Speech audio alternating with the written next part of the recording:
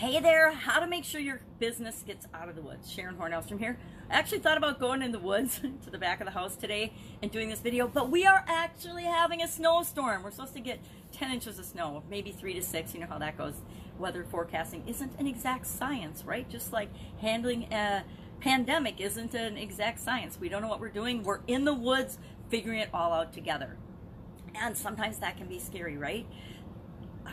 The expression out of the woods goes all the way back to at least the Roman Empire. So that means people have been nervous about being lost in the woods or being in the woods for a long, long time. Oftentimes the woods was considered a dark, possibly dangerous, mysterious place for sure, right? And when people were in the woods, they often felt a little nervous or at risk, or, you know, if you think of the Robin Hood movies, how many people got robbed when they were going through the woods on a trail, right? Or things like that. So there's always been a lot of experiences that were associated with risk and danger from being in the woods. You know, animal attacks or things. Every werewolf movie, every vampire movie, stuff goes on in the woods, right?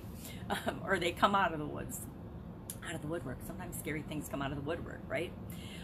So that expression came to mean any kind of risky situation. You're in the woods when you're still at risk, but when you come out of the woods, you're not at risk anymore. You're over a phase of a situation, say an illness or something, or say you have an operation or an accident, and the doctor will come out and say, well, surgery went really, really well, but we're not out of the woods yet. So-and-so's still in ICU or whatever. That would be a good example. I remember, I'm sure my family heard, hey, she's not out of the woods yet. When I was in the hospital and in a coma with my sudden cardiac arrest, I didn't know. I was sleeping through the whole thing, which I guess that's the best way to do it, is sometimes we sleep through the toughest situations in our life.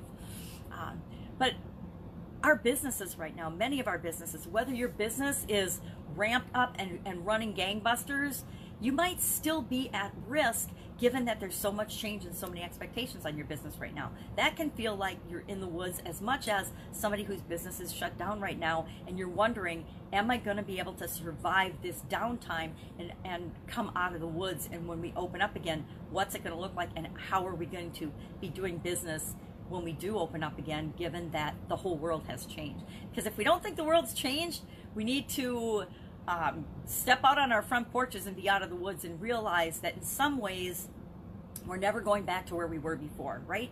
The economy will recover, our businesses will recover if we so choose, life will go on, and we'll all be great. We can be better if we want than we were when we started this, but that's up to us as well. Life will go on. This too shall pass. I love the expression, this too shall pass, because everything that ever happens to us, it never lasts forever, right? Even when we're sick, even when we have accidents, even when we have injuries, we heal, we get better, we move on, and our life might be forever changed and different. But if we look back on those events, those are the events that actually got us moving in the right direction and put us where we really needed to be versus where we were most of the time, right? Most every one of us, when we look back on what we thought was a situation that was going to be the end of us, it ended up being actually the new beginning of each and every one of us. At least that's been my experience with challenges, and I've had plenty of them. So lots of us are feeling like we're lost in the woods right now, and that's absolutely positively normal.